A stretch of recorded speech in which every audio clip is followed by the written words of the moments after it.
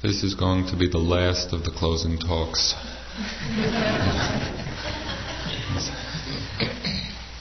And actually what I'd like to do this morning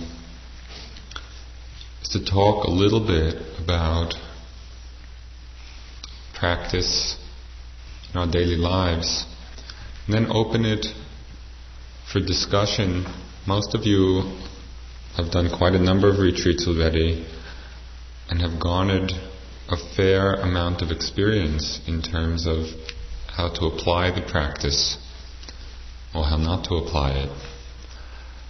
And just to share some of what you've learned from your experience of leaving retreats, it would be helpful for everybody else. The most important principle of understanding, and it's something that is easy to understand intellectually and very hard to deeply understand in our hearts, is that our life is not divided into retreats and non-retreats. That there's essentially no difference at all. It's not as if we leave the retreat, suddenly this mind-body process which we've been observing for the last 10 days or 20 days stops and some other being enters. It's exactly the same process. Changing, impersonal. And there's nothing more important about a retreat than about our lives outside. It's the same life. So the responsibility we have is also the same. That is the responsibility to pay attention, to investigate. And as much can be learned from what we do in our daily lives as from being on retreat, if we carry that understanding that it is no different. Just as we sit here on retreat and there are sights and sounds and smells and tastes and sensations and thoughts and emotions, as soon as you leave mental physics, there will be sights and sounds and smells and tastes and sensations and thoughts and emotions. So I think it's very important and helpful to see very carefully why it is that we have difficulty in carrying this quality of mindfulness out onto the highway. Maybe we'll carry it as far as downtown Yucca Valley. And by the time we're in Palm Springs, where is it?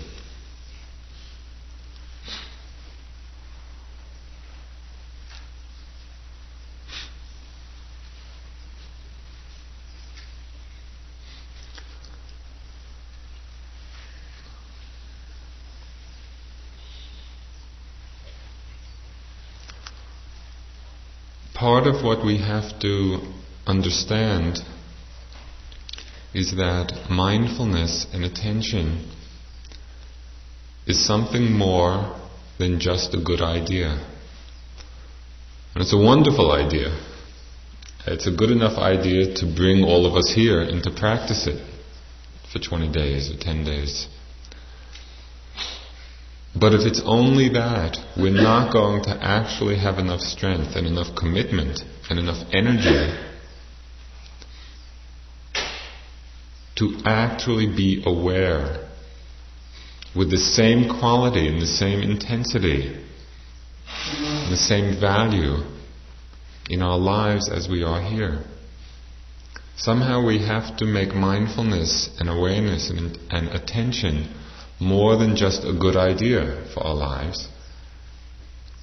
It's a practice to do. And the practice is no different than the practice that we've been doing here during these days.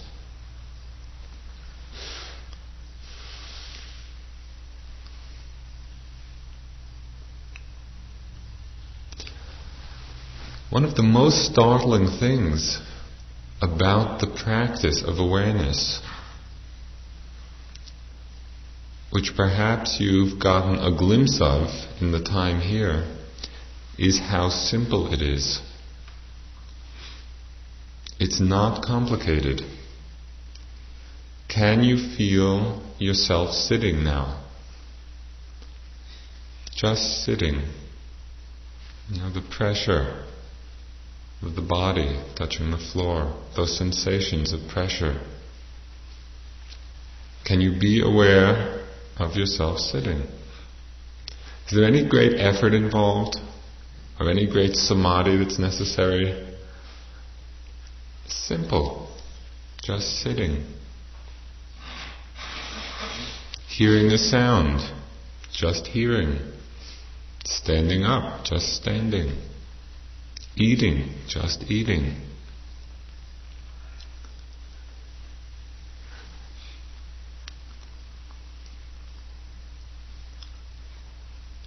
It seems that the challenge for us in leaving the retreat and going back into our lives is not some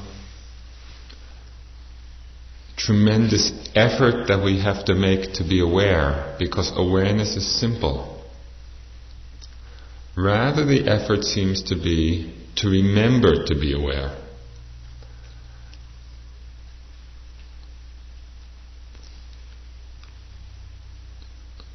That makes it a lot less mystical, and a lot less dependent on particular circumstances.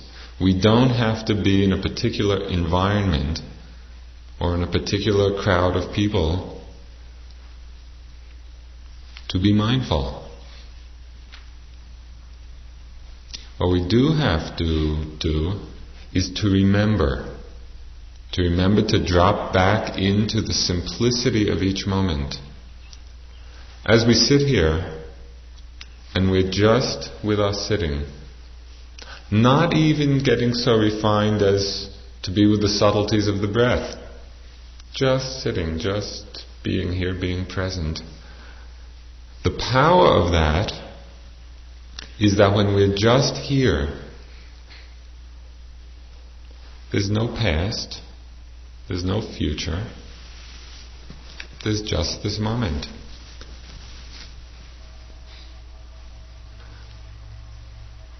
Imagine how simple our lives would become, how uncomplicated they would become if we could remember to drop back into each moment's experience without continually being pulled out and lost in thoughts about the past, in anxiety about the future. What was so beautiful yesterday in the go-around, it was really touching to have so many people comment on the realization that they really had no problems. When we're sitting here, when we're in the moment, what's the problem? No problem. Just sitting, just hearing, just seeing, just feeling, somehow remembering to do it.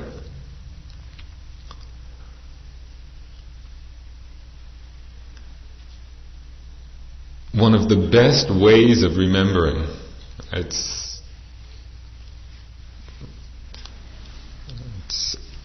an exceedingly helpful way of remembering, is to sit every day. Just sitting and getting into the posture is a fantastic reminder of how simple it is. And that sitting every day will help us to remember through the rest of the day simply to pay attention.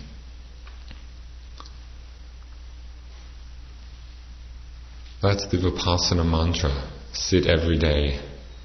Sit every day. Sit every day. I don't know if you saw on our brochures, sit every day, sit every day, sit every day, sit every day. Sit every day. And you think probably it's going to be easy. Although you're such oldies, you know. Because on retreat there's so much support and you're sitting so much, you think sitting an hour or two a day should not be so difficult. But as you probably remember, it takes giving it a high priority. It takes arranging the day around the sitting.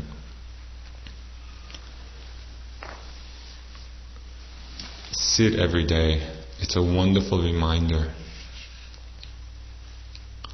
As a corollary to sitting every day, a very helpful footnote: don't judge the sitting. Just sit. And don't worry about what's going on. Pay attention as best you can, because you will go through everything. And sometimes it'll be wonderful and clear and illuminated and enlightening, and sometimes you will be lost in thought for the entire time. Just sit, and whatever happens, happens. Because even the sitting and thinking for the entire hour, although I'm not suggesting you indulge thought, if it should happen that way, that also there's a usefulness to it. It's a discharging, it's a release. And so even if the mind doesn't get particularly quiet or calm or concentrated, it's a letting go of an accumulated tension. Psychological tension, emotional tension, physical tension. So just that process of releasing it is helpful, rather than the process of accumulation.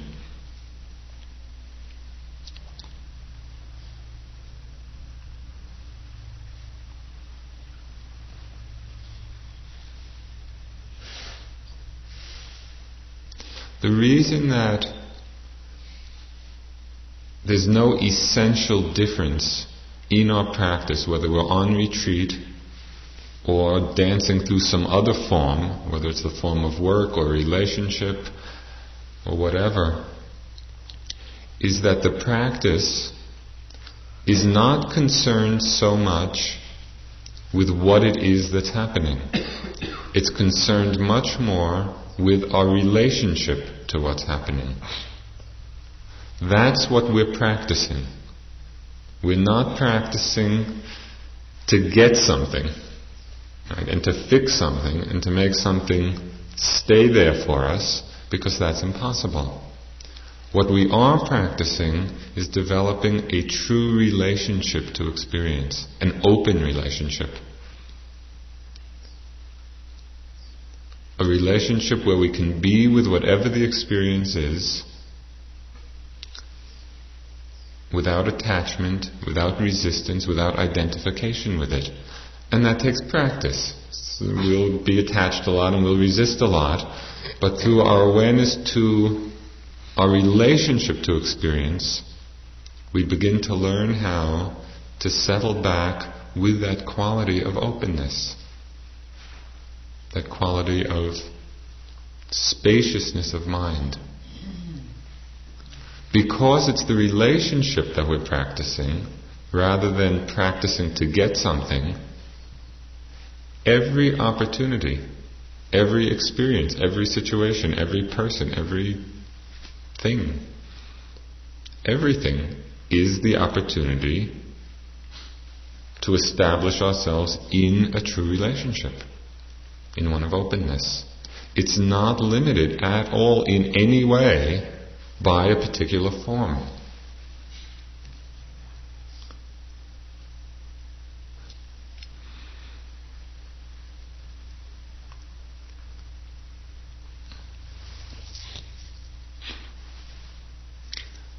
In all my years of studying with Munindra ji,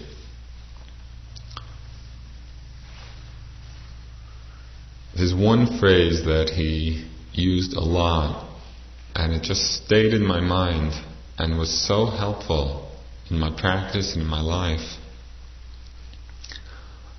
Over and over and over again, he would say, be simple and easy.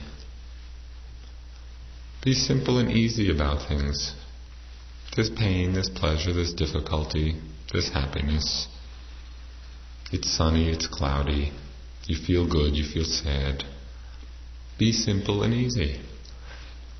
What happens when we're simple and easy with things? Our life gets simple and easy. It's so simple and easy. And it's simple and easy when we can simply drop back, settle back into the moment, whatever the moment may offer. Can we settle back into the moment and be with what's happening in a simple and easy way?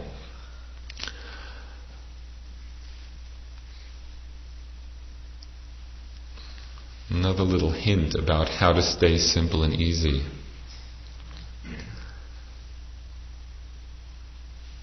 Don't interpret.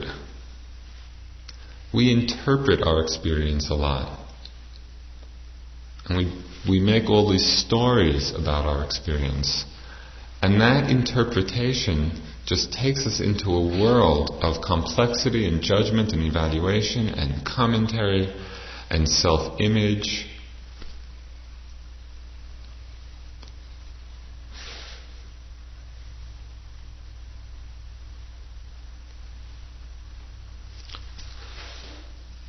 You're sitting or you're going through the day and you have a tension in your heart, in your chest.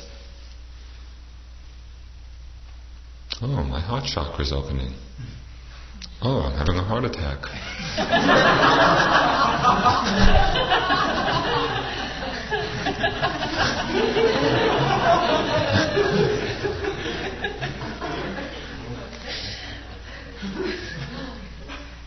Stay simple and easy. What's happening is what's happening. And obviously sometimes we're going to get some signals and some degree of interpretation will be helpful. I had one friend in Massachusetts who was out on a farm in western Massachusetts, and they had a little hut that they used for meditation. He's sitting, and he just has this meditative experience. Now sometimes you just get into real deep experiences of smelling. This kind of smell started coming. It was sort of something like smoke, but just smelling. Place was on fire.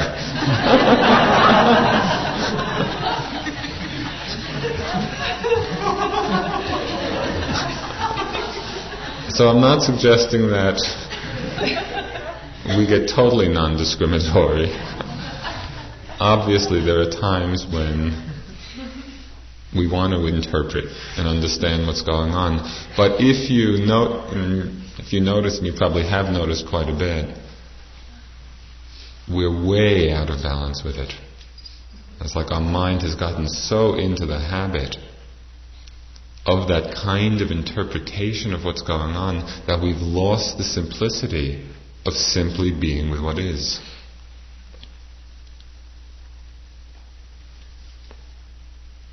Simple and easy.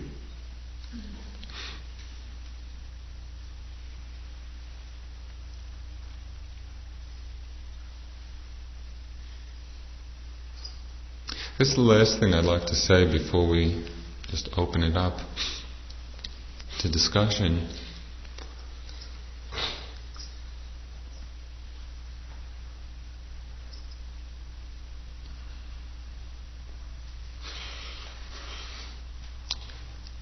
Is to reflect upon and understand how important this whole process of awakening is.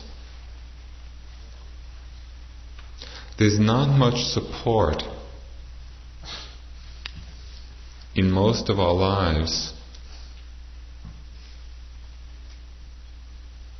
for the understanding of how important it is.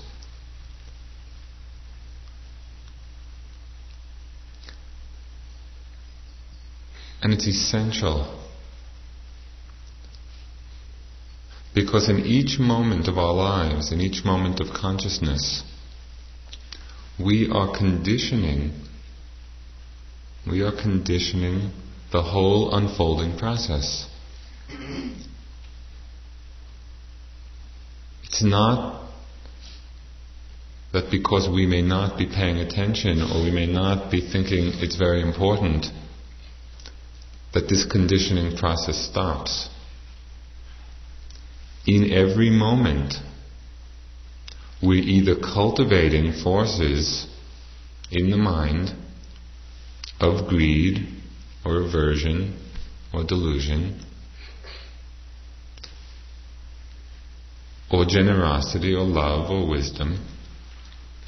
And each of those moments has a tremendously powerful effect both on the present quality of our lives and also the whole unfolding.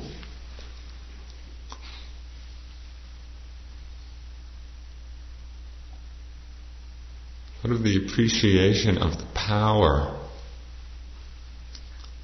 It's really understanding and appreciating the power, the karmic power of each moment. The fact that we're actually creating in each moment's experience, by our attitude, by the quality of our mind, we're planting the seeds of future results. And we're either creating seeds that bind us tighter and lead to more suffering, or we're planting seeds which lead to peace, which lead to liberation. And so somehow to understand and integrate and recollect the inestimable value of what we're doing. That is the value of awareness, the value of awakening. Not only for ourselves, but to the degree that we can awaken our own minds and our own hearts. That touches everybody that we are in contact with.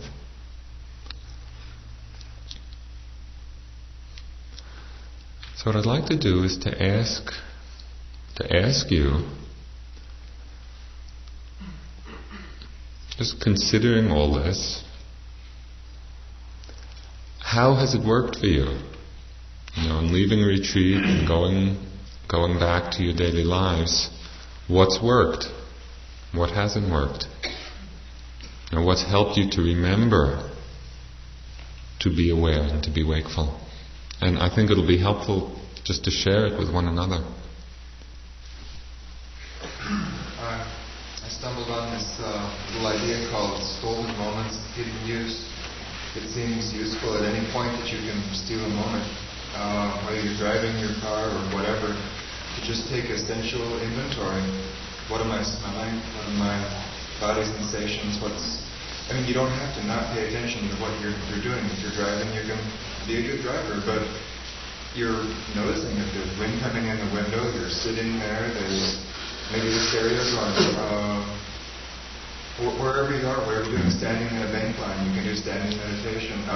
It's just, every time you turn around, you don't always have to be busy. There's plenty of moments you can steal. And if you do it 8 or 10 times a day, it starts to get automatic. It's very nice. Yeah, that sounds good. One thing that you haven't mentioned that's really been helpful to me is working with the precepts, that if one is going to remember to pay attention, that it helps to try to pay attention at the really important times. And that I like to think about keeping the precepts, thinking about it in terms of escape hatches, that there's an enormous amount of stress out there in the world coming from outside of me and also coming from in myself of complicating my life. And it brings up an enormous amount of feeling that I don't want to deal with. And at times when I don't want to deal with that, tendency is to want to break one of the precepts. And for me, one of the major ones was wanting to take a drink to deal with the feelings. And when I really started to look at that, and I think one has to evaluate in one's life what the significant escape hatches are, to see whether they are healthy ones or pathological ones. There are plenty of healthy ones, like sitting in meditation. There are ones that really are destructive to ourselves and the beings around us. And I think it helps to pick one in particular, whether to pick the worst one for you or one of the easier ones, and to really notice around that one what you're doing. And if you can close that door and stop taking that escape route, for me, learning to stop taking a drink, the change in my life was so enormous. I could not believe it. I was not drinking all that much. And closing that door, the next 6 months, 8 months of my life was like being on a retreat. I did not know what I was going to feel from one minute to the next. And it looked like a totally new world. It looked like the world that's here when you're on a retreat. And I think that it can be that way in any of the different precepts of looking at honesty of speech, looking at not taking things that are given, looking at not killing, looking at causing pain to other people in sexual relationships, that being willing to look and see what we're doing in those places and to try to work with not doing that and see what comes up. And you probably can't, if you really stop that escape hatch, you can't continue to live your life in the same stressful way that you did. And what I found I had to do was slow my life down. Because that was the only way that I could live with the stress. And in that way, then I became more mindful around everything. So I think it helps if you're going to pay attention and remember to pick specific places to do that, to start with. And just one at a time, and take it easy. Don't judge and beat yourself with it, gently. Thank you. That was beautiful. And in that regard, it was a timely reminder. Just at the end of this session, a few people had requested that Munindra sort of formally give the precepts for those of you who would like to make that kind of commitment to undertaking them. And so at the end of this hour, those of you who would like to stay, to take the precepts in that formal way, which can be a good foundation for then doing it. Thank you. I found that to keep in mind and meditate of living. Speak louder, please. I found that to keep in mind to live my life in an honorable way has carried over to a lot of aspects of my life. The idea of nobleness to operate in a way with a dignity where I'm not hurting people, where I'm being kind, where I'm not complaining about situations in my life, but to have a sense of dignity about how I live in my life has really helped me to keep an eye on myself, to not slip into resisting or acting in a way that's not conscious. And another thing that's been very helpful to me in support of the way I am personally is my women's therapy group that I go to every week. It's run by Lisa Hall and operated very much in this way, to just be aware of how you're feeling, what's your experience, And it's a way for us to bring things to the surface more than might be a parent just sitting by himself quietly. But to have the help of someone to help me reveal more of what my experiences and do themselves. And it's been very helpful to me and to other people. And part of that, which really is, it has to do with the refuges, and that is taking refuge. We take refuge in the Sangha, which means taking refuge in mutual support.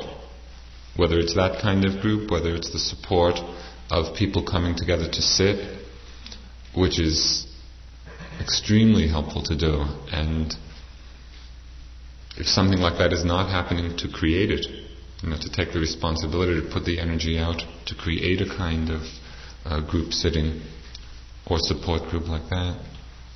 Because we can give a lot of energy to one another. The Buddha talked of this path of awakening as swimming upstream.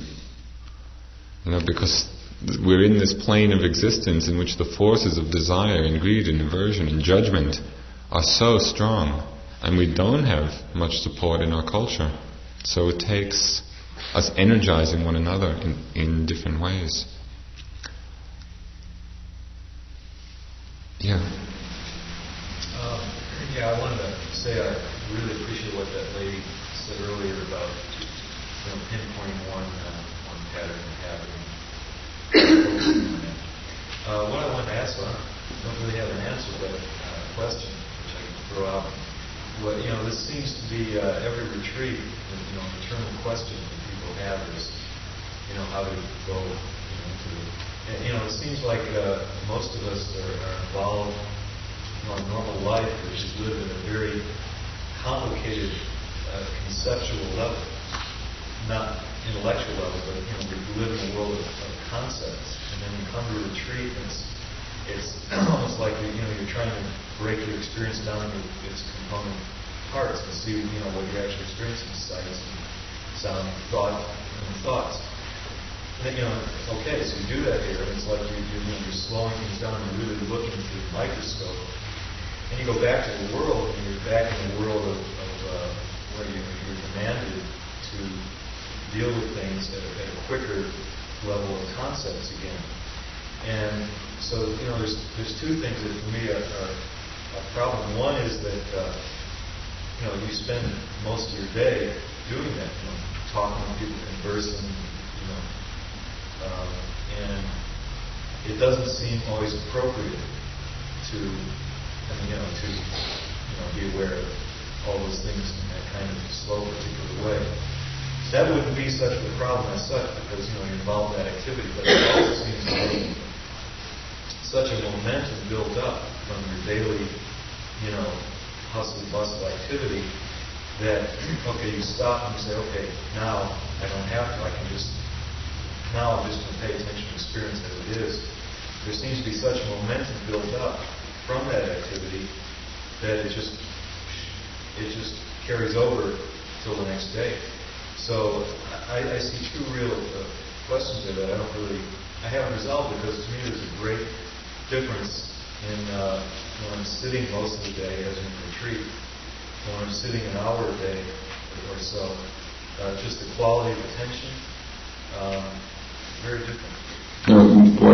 What I found very helpful in dealing with those questions, which I think are common to all of us, is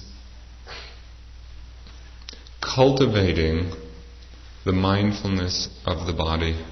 And it's the first foundation of mindfulness. And it doesn't mean necessarily the microscopic attention.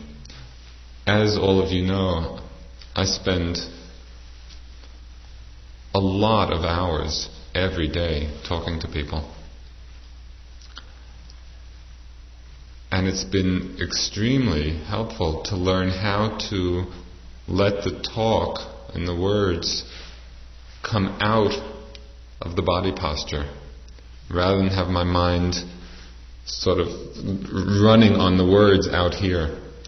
And it is definitely possible to be pretty busy and to be moving quickly and to be engaged in a lot of conversation and also settled back in one's body. It's a practice. It's a practice of staying grounded in this bodily awareness. It's been really helpful, and it's something that, one of the advantages and disadvantages of the body is that it's with us all the time. So it's not something we have to go looking for. Here it is. Can we use it, as a vehicle for staying grounded? Maybe some of you have some other suggestions. I would feel that one way to work with that is not only to schedule sitting practice daily, but to examine how you spend your time and eliminate meaningless activities. I find that I spend so much of my time doing things that are going to make me in a really frazzled state when I do sit down, that I can look more at what I really need to do in the day and take out some of the meaningless stuff, take out some of the junk. Great. It would be interesting sometimes for you to look at, as one example of that, in the suttas, in Buddha's discourses on right speech, there's a list of topics which are useless. It's a long list, and it's just about everything we talk about. So I think that kind of looking is very valuable, not only in speech, but in all the other areas. There's one other thing, sort of an area to look at, which has been extremely fruitful. It's been, in some way, the forward edge of practice in daily life. And that is to look at how we relate to times of difficulty. When something happens that's difficult, that actually throws us off balance, how do we relate to those times? Because if we can relate to it with a real investigation of why the situation is throwing us off balance, rather than putting our attention outward and blaming, either other people or the situation, really to take responsibility for that opening in our own minds at that time. It's a tremendous place of opening for us, because the reason we're thrown off balance is that there's either a strong attachment or a strong resistance. I'll just share one story illustrating what I mean.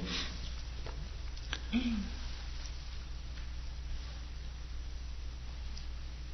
was teaching at one retreat a few years ago,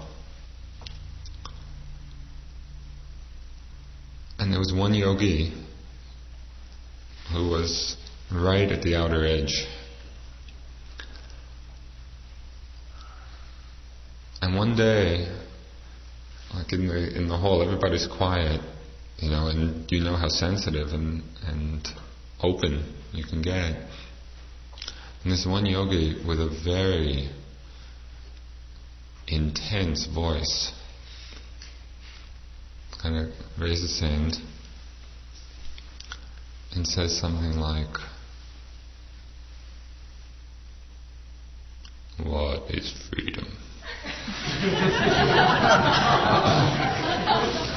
And my heart starts, what's going on here?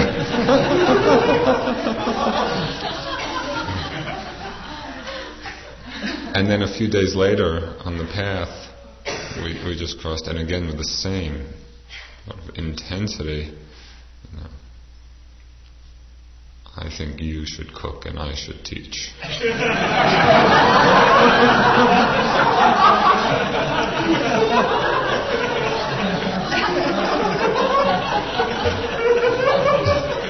It was great because it really pushed me. I could feel my uncomfortableness, with that quality of energy in a group. Okay, what to do with this one?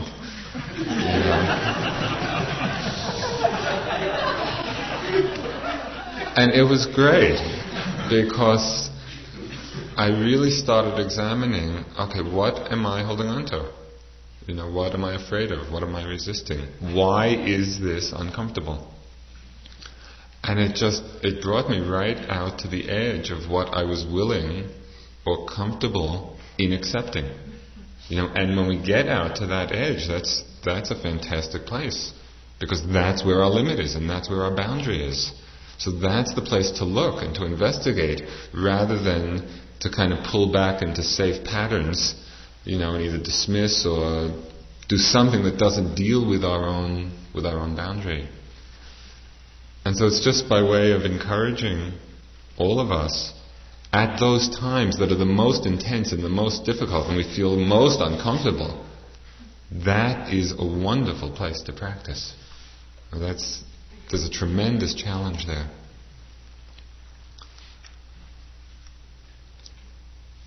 Okay, I think maybe just one last comment. I just want to relate a short story. I saw a film interview of Ben Hogan, the golfer, a few years back. And he spent a lot of time on the driving range, hitting golf balls in his life. And the person who was interviewing him said, how much time should a golfer spend on the golf course versus on the driving range? You spend a lot of time hitting balls. And he said, it doesn't make any difference. It's all the same thing. And the interviewer said, well, then why spend any time on the driving range? And he said, well, I found one thing. The more I practiced, the luckier I got.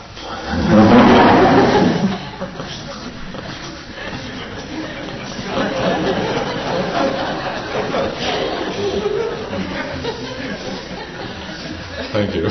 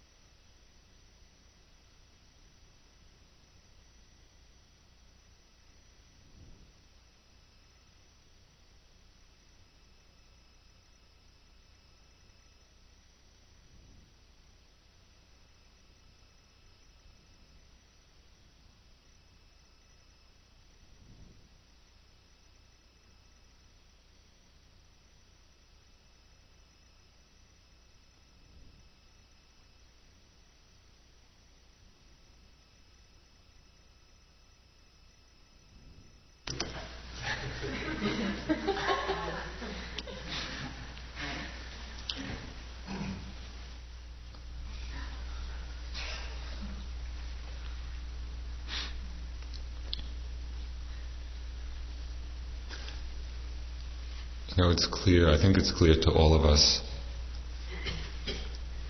how important it is not to leave the retreat here. And in the various ways that have been talked about, and I'm sure there are many more questions and skillful means that are evolving, but to really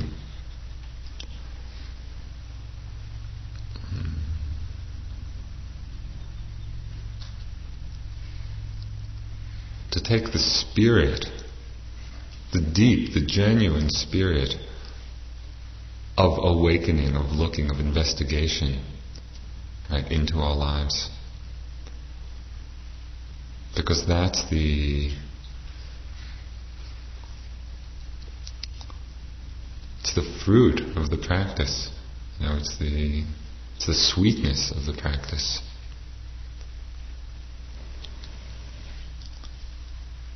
There are a few sort of announcements I'd like to make. One is to talk just a little bit about the center in Barrie.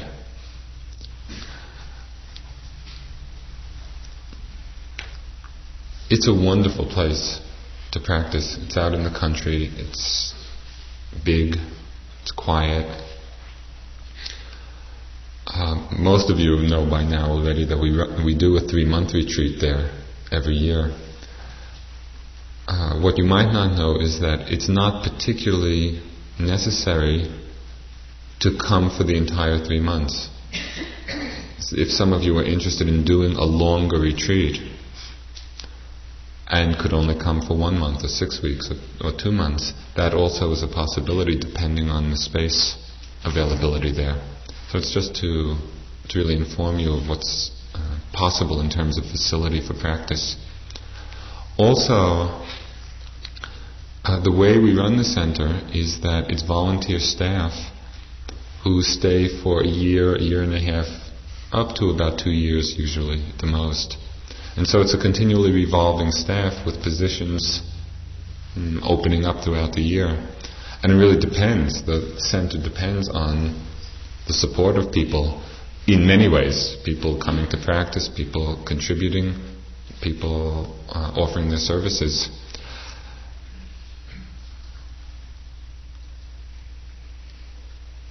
It's a nice little Dharma fire to jump into.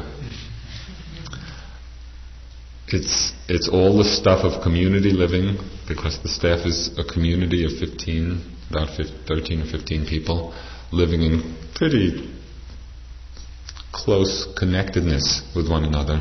There's a lot of work. It's not at all vacation. There's a lot of support for sitting, for retreat, for Dharma discussion. A lot of contact with all the different teachers who come through. And one of the nice things about the center is that it's a facility that a whole range of Vipassana teachers use. And so you get different flavors and different angles, different facets of this diamond of the Dharma. So anybody who is interested, either immediately or just as a possibility sometime in the future, might write to the center and inquire, ask for a staff application if you like. But that possibility is open to everyone, and you're encouraged if you're interested. Could you sort of give a list of what the staff positions are? Yeah. There are 2 managers. There are 3 office people who do more day-to-day office work. And there's a lot involved in bookkeeping and registration and correspondence, and there's a lot. 4 or 5 cooks, and usually 4 maintenance people.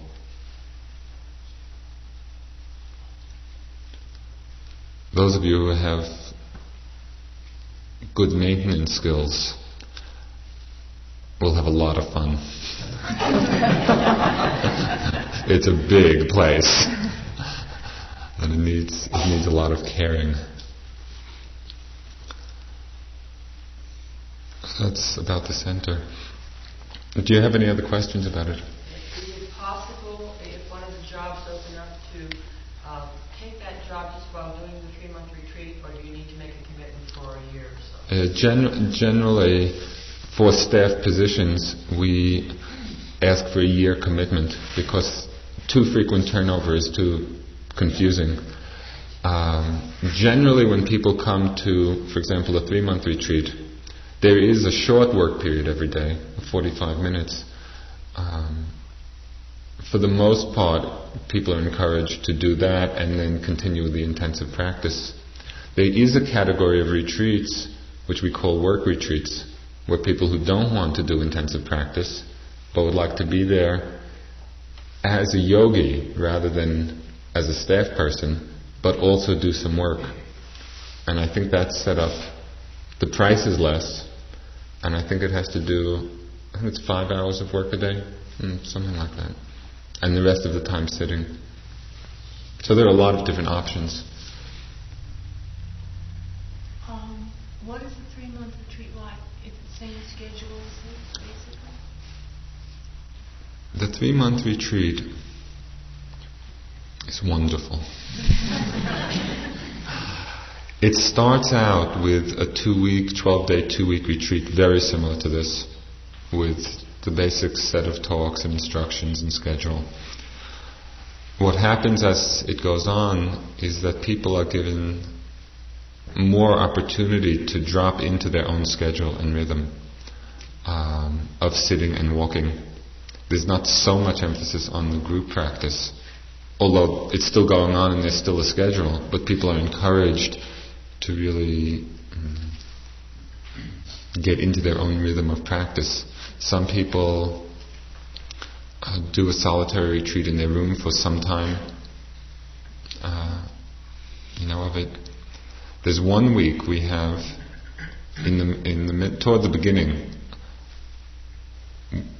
It's a group practice week where everybody comes together, and for that week we sit and walk together. And that's been found very effective in terms of just developing the energy and the concentration. Then after that, again, people go into their own rhythm. It's real nice. We've done a lot of them now. I think we're up to the 8th or 9th 3-month retreat. And there's been a real nice development and evolution of the form. Does that answer it? There are regular interviews and frequent talks. So there's a lot of support. Space fill up pretty quickly? It fills up pretty quickly for that first 2 weeks.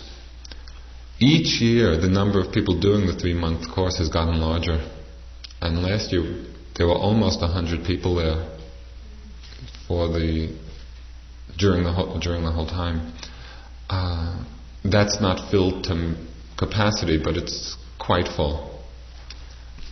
So it's good to...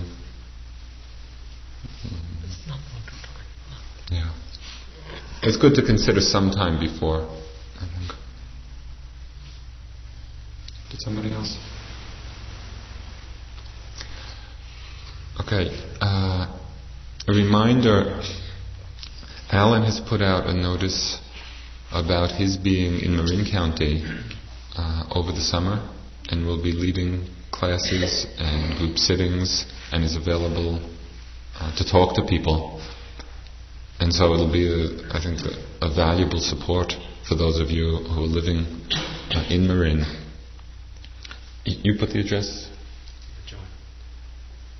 Care of Joanne Cicere, and it's on a sheet of paper in the dining room. Also, he put out a request that if you have particular interests in terms of aspects of the Dharma that you would like to hear talked about, to please write down on a piece of paper what that is. The Dharma is vast, and there's just a huge range of material. And so if there are particular areas of interest, it would be possible to create talks addressed just to that. The kitchen has requested some help from you. If you have the time and are not leaving right away, just after we finish this morning, they need some more help in cleaning up. So if you'd like, just go in and they'll explain what needs to be done. Jack, do you want to say something about the Buddhist? Yeah.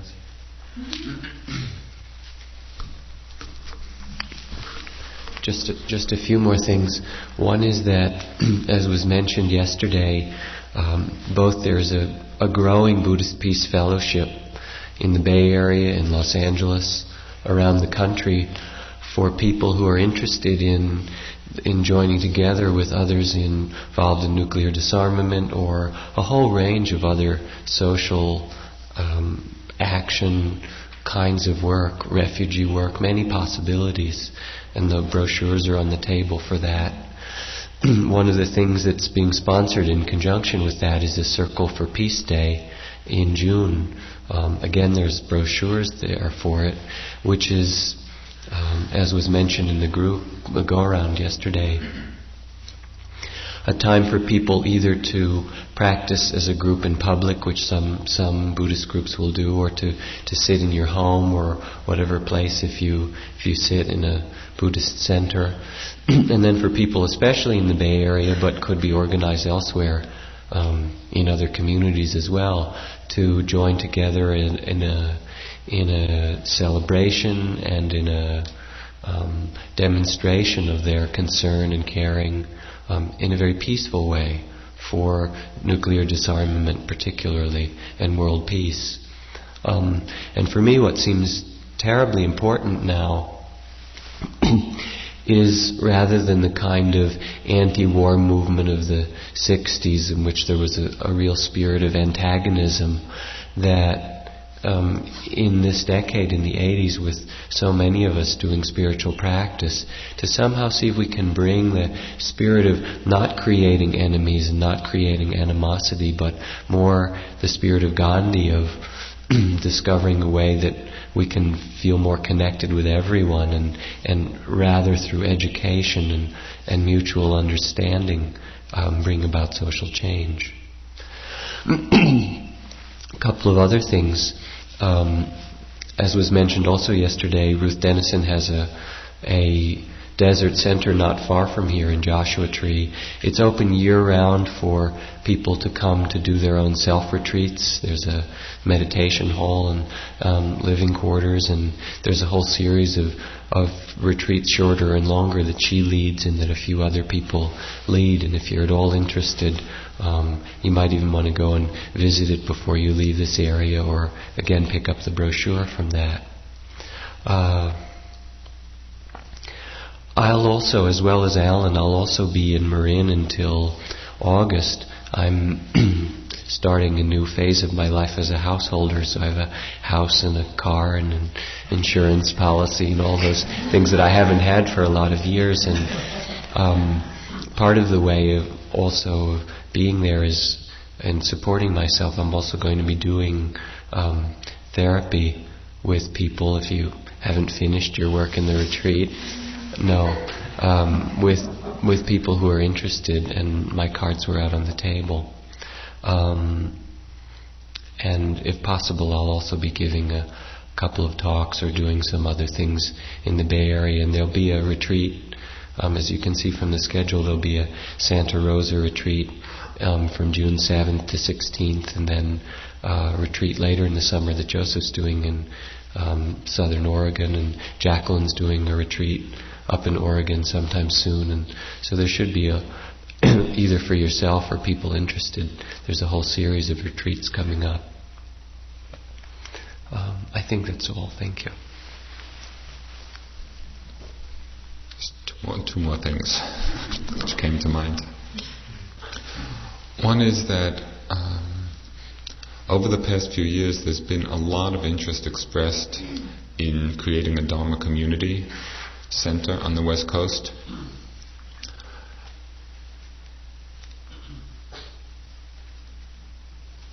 One possible vision, which is very appealing, and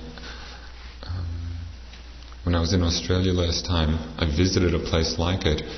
It was a community on a large piece of land that combined a monastery and hermitage with little huts in the forest for people to practice, with a retreat center, with a community of people with their families who were living and working there. And it was a beautiful interweaving of all those different sides of our lives. We're trying to get something like that together, and there's a lot of interest on the West Coast for it. Joanne Ciceri, who is one of the cooks, has agreed to kind of be a central information person and is actually going to be looking for land. If you're at all interested in this project, in any way, in whatever kind of support or advice or suggestions, or 30,000 acres that you would like to donate, please see Joanne. Lastly, those of you who might have gotten the brochures that we sent out about Munindraji's teaching vision, teacher training program for Bodh Gaya and our work to develop the center there. Just a little update on what's happening. We raised a fair amount of money and finished a building, one of the big buildings, dormitories and meditation hall there in Bodh Gaya. There's there have been some administrative problems that have come up with how that center is run, which we're working at trying to alleviate. So for the interim period, we've decided to try to have Munindraji start that training program in this country. And by next year this time, we're aiming to have a small center, maybe a large house or someplace where Munindraji could be with 10 to 20 students who are interested in a long-term practice and study program as a way eventually of becoming teachers. More information will be put out about that as it develops. It's just to let you know that that's in the works. Is this through IMS that this will be put out? No, this will be put out through there's another organization which was set up, the International Meditation Center Building Fund, which a fellow in Buffalo, New York, Joe Donato, he's the chairman of that committee. And that was the organization which sent out the fundraising appeals, and is also going to be organizing this American component of it. How does one get on the mailing? Is his address or anything in the kitchen? I'll put it there if it's not.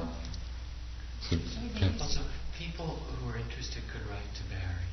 Yeah. If for some reason you don't connect here, you could write to me or to Jack or to Munindraji at Barry, and we could kind of get that set up. Right. Seems like a long list. There is a tape library which we created at IMS, and you should all be getting the brochures from that. It's just beginning to distribute the tapes from there. If you're interested and don't have a catalog, you can write to IMS Tape Library for information. One last thing. There's also a Burmese monastery which was established a few years ago under the direction of Tangpulu Sayadaw, who is this old and venerated Burmese meditation master. It's in Boulder Creek, up north in the Santa Cruz Mountains. Jacqueline has taught there and has practiced there. Tangpulu Sayadaw will be there over this summer. Those of you who would like to experience what a traditional Burmese monastery is like without having to go to Burma, it would be a good opportunity for you to do that. It's possible for both men and women to ordain there, if you'd like to, experience what the monastic life is like. Can you only go there for the week? You can't stay for a week or No, can you stay? Yeah. It's available and for people just to come and practice. Yeah. I talked to him up there. I sent out my letter. I talked to Mark, who was up there, and because of the interest that's being generated, they're limiting people's visits to 10 days, and you have to send a letter and state kind of what you're about and ask to be admitted, and it is a 10-day limit. Okay, thanks. Any other questions? Yes.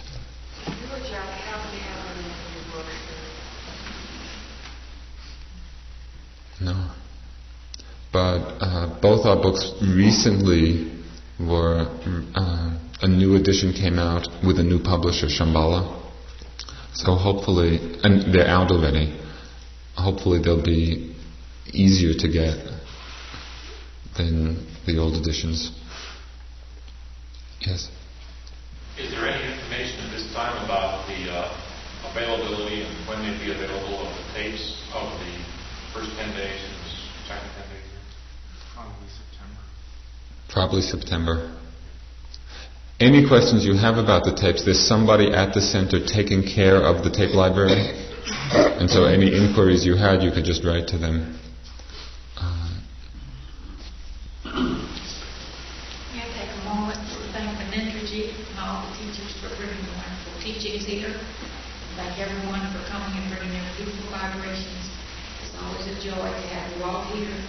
You're welcome to come for private retreats if you care to. They're close enough when there's not a group in. And it's a very special place because for over 40 years people have come here to seek their divine self. And so please come back. Thank you. Thank you.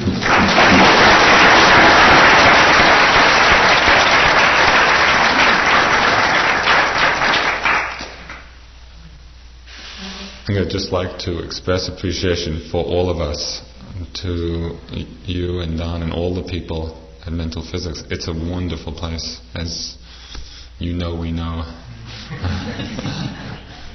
We really appreciate it. Okay, to close, Munindra ji is going to do some chanting of the Metta Sutta. And afterwards, those of you who would like to stay to formally take the precepts can come forward, and the rest can just take your things and begin to leave. And we'll do that just afterwards.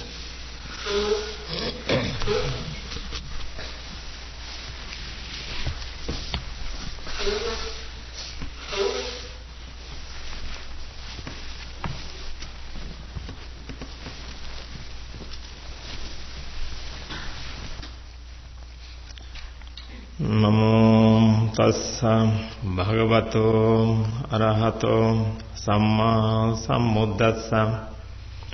Namo tassa bhagavato arahato samma sambuddhassa. Namo tassa bhagavato arahato samma sambuddhassa. Samanta sakkavalesu atra agaccantu devata saddhammang munirajassa sunantu saggamukkadam dhamma savana kalo ayang vaddanta dhamma savana kalo ayang vaddanta dhamma savana kalo ayang vaddanta.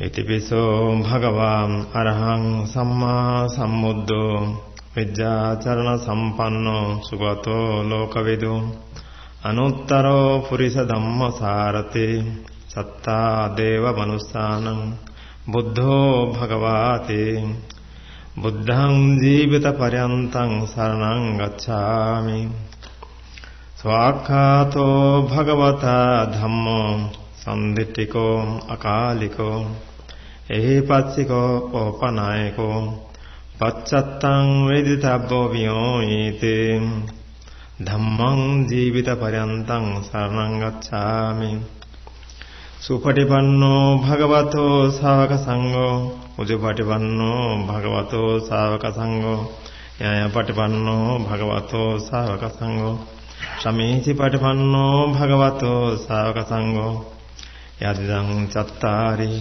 purisa yogani atta prisa puggala esa bhagavato savaka sangho ahuniyo pahuniyo dakkiniyo anjale karaniyo අනුත්තරං පුඤ්ඤක්කෙත්තං ලෝකසාති සංඝං ජීවිත පරයන්තං සරණං ගච්ඡාමි කරණීය මත්ත කුසලේන යන්තං සන්තම් පදමපි සමෙච්ඡා සක්කෝ උජෝච සුජෝච සුවසෝ සස්ස මුදවනතිමානි සන්තුස්සකෝ සසුවරෝ ච අප්පකිච්ඡෝ සසල්ලෝකවොත්ති සන්තින්ද්‍රියෝ ච නිපකෝ ච අප්පකබ්බෝ කුලේසු අනුනුගිද්දෝ නච කුද්ධම් සමාචරකින්චි යේන වියෝ පරිපවදේයම් සුඛිනෝ වාඛේමිනෝ හොන්තු සබ්බේ සත්තා භවන්තු සුඛිතත්තා ඒකේ චීපාන භූතත්තේ තසාවා ථාවරාවා යනවසේසං දීගාවායේ මහන්තාවා මජ්ජිමා රස්සකා අනකතෝලා දිඨාවායේ වදිඨා ඒච දූරේ වසන්ති අවිදූරේ භූතාවා සම්මවේසීවා සබ්බේ සත්තා භවන්තු සුඛිතත්තා නපරෝ පරම් නිකුබ්බේත නාති මඤ්ඤේත කත්තචීනම් කංචේ ව්‍යාරසනා පටිග සංඥා නඤ්ඤමඤ්ඤස්ස දුක්ඛමිච්ඡේය මාතා යථා නියම් පුත්තම් ආයුසා ඒක පුත්තමනුරක්ඛේ එවම්පි සබ්බ භූතේසු මානසං භාවය පරිමාණං මෙත්තං ස සබ්බ ලෝකස්මින් මානසං භාවය පරිමාණං උද්ධම්මදෝ චතිරියංස අසම්බාධම් අවේරමසපත්තම් තිත්තම් චරම් නිසන්නෝ වා සයනෝ වා යාවතස්ස විගතමිද්දෝ ඒතං සතින් අදිත්තේය බ්‍රහ්මමේතං විහාරමිදමාහෝ දිට්ඨිං චවනපගම්මං සීලවා දස්සනේන සම්පන්නෝ කාමේසු විනේය ගේදං නහි ජාතෝ ගබ්බසේයං පුනරේතිති යෝ සම්නිසන්නෝ වරබෝධි මූලේ මාරං සසේනං මහතෙන් විජේත්වා සම්බෝධිමාගංචි අනන්තයානෝ ලොකොත්තමෝ තං පනමාමි බුද්ධං අට්ඨංගිකෝ වරියපතෝ ජනානං මොක්ඛපවේසෝ යුසකෝ මග්ගෝ ධම්මෝ අයං සම්තිකරෝ පනීතෝ ඥානිකෝ තං පනමාමි ධම්මං සංඝෝ විසුද්ධෝ වරදක්ඛිනියෝ සම්තින්ද්‍රියෝ සබ්බමලප්පහීනෝ ගුණේහි නකේ සමිද්ධිපත්තෝ අනාසබෝ තං පනමාමි සංඝං යෝ වදතං භවරෝ මනුජේසු සක්්‍ය මුනි භගවා කතකෙච්චෝ පාරගතෝ වලවීර්ය සමංගේ තං සුගතං සරණත්තමපේමි රාග විරාග මනේජම් අශෝකම් ධම්මං අසංකතං අපටිකූලම් මధుරමිමං භගුණං සුව්‍යත්තං ධම්මමිමං සරණත්තමපේමි යත්ත සාදින්නම් මහඵලාමාහෝ චතෝසු සුචීසු කුරිස යෝගේසු අට්ඨචා පුග්ගලා ධම්ම දසාතේ සංගමිමං සරණත්තමපේමි එදාං ඕයාති නං හෝතු සුඛිතා හුන්තු යාතයෝ තවතාච අම්මේහි සම්මතං පුඤ්ඤ සම්පදං සබ්බේ දේවා සබ්බේ සත්තා සබ්බේ භූතා අනුමෝදන්තෝ සබ්බ සම්පත්ති සිද්ධියා ආකාසට්ටා සබ්බම්මට්ටා දේවනාගා මහිද්దికා පුඤ්ඤන්තං අනුමෝදිත්වා චිරං රක්ඛන්තු ශාසනං චිරං රක්ඛන්තු දේශනං චිරං රක්ඛන්තු මං පරං ඉමින පුඤ්ඤ කම්මේන මාමේ බාල සමාගමෝ සතං සමාගම හෝතෝ යාව නිබ්බානපත්තිය එදං මේ පුඤ්ඤං අසවකය වහං හෝතෝ එදං මේ පුඤ්ඤං නිබ්බානස්ස පච්චය හෝතෝ සමන්ත සක්කවාලේසු යක්ඛා දේවාච බ්‍රහ්මනෝ යං අම්මේහි කතං පුඤ්ඤං සබ්බ සම්පත්ති සාධකං සබ්බේ තං අනුමෝදිත්වා සමග්ගා සාසනේ රතං පමාද රහිතා හොන්තු ආරක්ඛාසු විශේෂතෝ පුඤ්ඤභාගං සායිමං අඤ්ඤං සමන්දදාමි කාරිතං අනුමෝදන්තු තම් සබ්බේ මේදිනේ ධාතු සක්ඛිකේ සබ්බීතියෝ විභජ්ජන්තු සබ්බ රෝගෝ විනස්සතෝ Mate Bhavatantarayo Sukhi Digayako Babang Avivadana Selisa Nityamudda Pachayano Chattaro Dhamma Vaddanti Ayuvanna Sukang Malang Ichitang Patitang Tuyang Kippameva Samejjatu Purentu Panasankappa Sandho Panaraso Jatam Mani Jutiraso Jatam Sabbe Satta Sukhi Hontu Sabbe Hontu Chake Minum Sabbe Badrani Pashantu Ma Kanchi Dukkamagamam Imaya Dhammano Dhammapativatya Buddhang Pujemi Imaya Dhammano Dhammapativatya Dhammang Pujemi Imaya Dhammano Dhammapativatya Sanghang Pujemi Adda Imaya Patipadaya Jati Jaramaranamma Parimatichami Bhavatu Sabbamangalam Rakkantu Sabbadevatam Sabbabuddhanubhavena Sada Sutti Bhavantu Te Bhavatu Sabbamangalam Rakkantu Sabbadham Devatam Sabbadhammanubhavena Sada Sutti Bhavantu Te Bhavatu Sabbamangalam Rakkantu Sabbadevatam Sabbasanganubhavena Sada Sutti Bhavantu Te.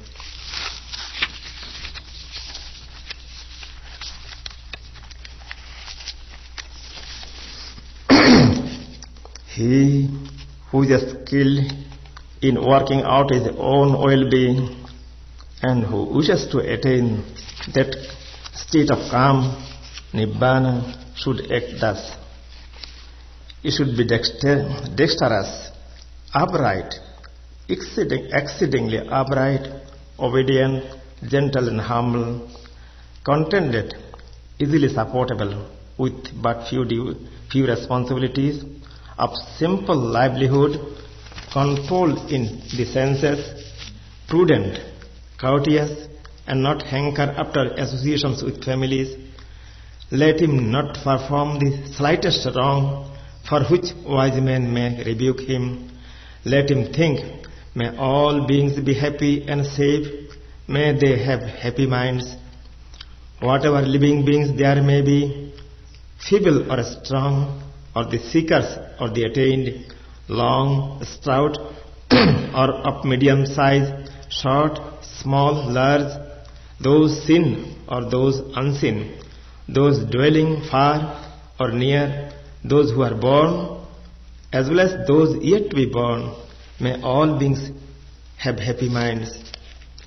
Let him not deceive another, nor despise anyone, anywhere, in anger or ill will. Let him not wish another ill, just as a mother would protect her only child with her life. Even so, let one cultivate a boundless love towards all beings.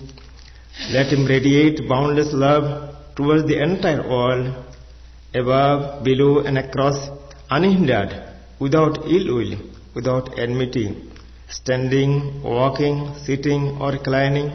As long as he is awake, let him develop this mindfulness. This, they say, is noble living here. Not falling into wrong views, being virtuous, endowed with insight, lost in the senses discarded, verily never again will he return to conceive in a womb.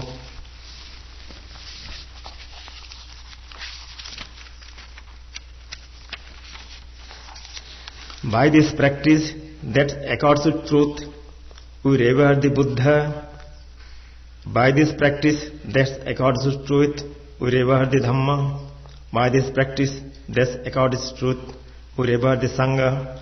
May beings inhabiting space and earth, Devas and Nagas of mighty power, share this merit and long protect this sasana, all beings and ourselves.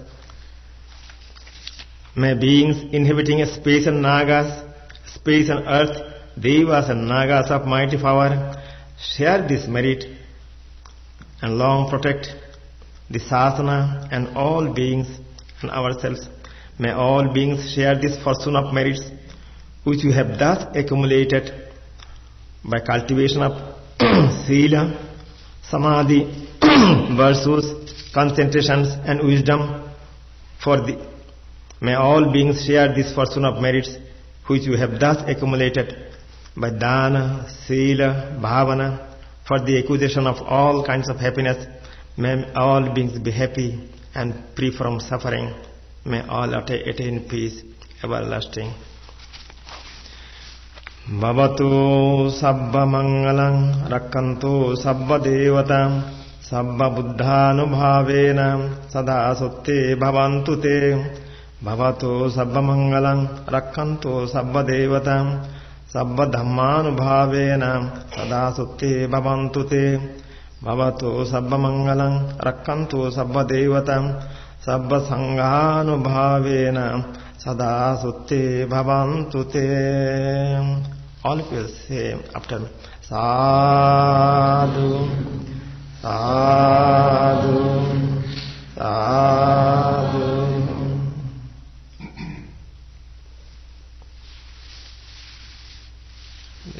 Blessing. Thank you.